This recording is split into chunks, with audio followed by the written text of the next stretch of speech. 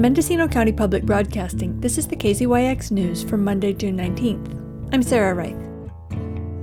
The Ukiah City Planning Commission voted 4-1 to reject a bid by Redwood Credit Union to build a 4,700-square-foot branch on the corner of South Main and Perkins, in spite of an amended plan that was submitted the day before the meeting.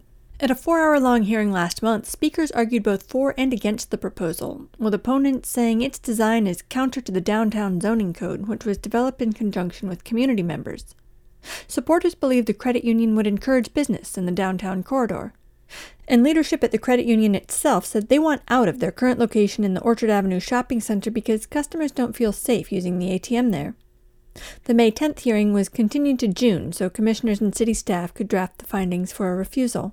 Karen Rifkin read a letter by former Planning Commissioner Linda Helen, which hit many of the concerns of the project opponents. This site is along the gateway to Ukiah and should represent the best of Ukiah and what we aspire to be, not a suburban sprawl-style project that could be in any strip mall in Arkansas or Oklahoma.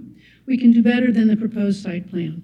Your decision on this application is not one in which the results of a democratic community process that developed the downtown zoning code should be undermined by a powerful few.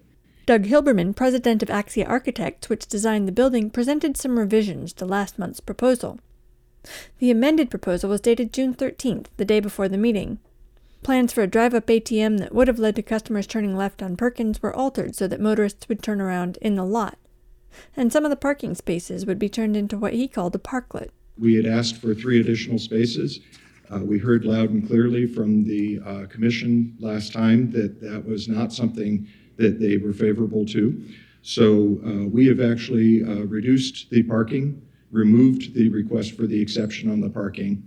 Right now, the counts for the parking match up with the square footage based on the one stall per 300 square feet of building. So what do we do with the extra space? We wanted to convert that into community space for the most part.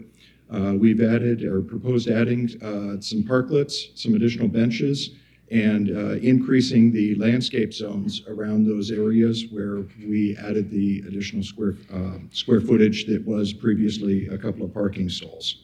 But he said meeting one requirement was just not feasible. The 2 stories, I know that's been one that's been discussed with the group. We looked at that. We looked with Redwood Credit Union at that very carefully. The challenge with 2 stories is that the moment you have a second story, you also need 2 stairwells to egress it. You also need, in many cases, an elevator to support it for most building types. In addition to that, the additional square footage of the second story starts to add back in parking to the parking lot. And then on top of that, we looked at the financial implications of adding the second story and what that meant to the project as a whole in terms of its viability. And so we're back in front of you, unfortunately, with no second story proposal. The revised proposal accompanied a letter rebutting the findings of Dennis Crane, who played a key role in the citizens group opposing the project. Crane argued that the proposed building did not fulfill the intent of the downtown zoning code or the new general plan for a number of reasons, including that it was not 2 stories tall, it was not a high-density development, and too much of it was parking.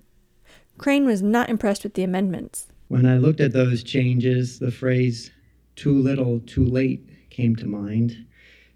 I found the changes pretty superficial and cosmetic, and they certainly didn't address any of the major shortcomings that you expressed last month.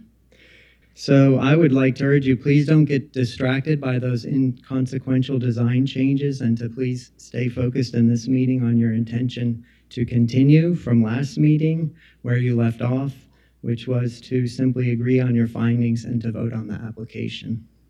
Just to end, I'd just like to say that I've found that this whole application process has really showcased a lot of what could go wrong when a project and an applicant aren't really properly advised regarding the zoning standards and the broader development goals for the city. Tony Hildesheim, the chief operating officer of Redwood Credit Union, said the company tried to buy the old savings bank building in the Pear Tree Shopping Center, but a deed restriction prohibits another financial institution from taking over the space. He said the proposed credit union would cost $6 million to build, while adding a second story would increase the cost to $9 million. Before any construction can begin, an old condemned building that includes lead siding will have to be torn down.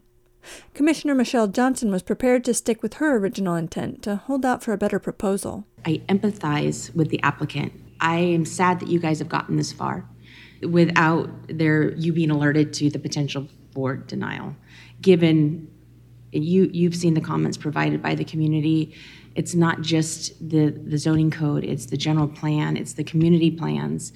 They're all tied together. We can't just throw away the many volunteer hours that have gone into preparing these plans and the vision that's been there for 10 to 15 years. And the value in those comments and the time that's gone into creating these community plans is being dismissed. And until we have something to replace them, they're the go-to. But this specific lot, even with the revised plans, there's a lot of pavement here. Commissioner Rick Johnson cast the lone dissenting vote to deny the project. He alluded to the original staff report that found the proposal did conform with the downtown zoning code and the general plan. How is anybody supposed to be able to apply for a project if they don't know what the rules are? For KZYX News, I'm Sarah Wright. For all our local news, with photos and more, visit kzyx.org.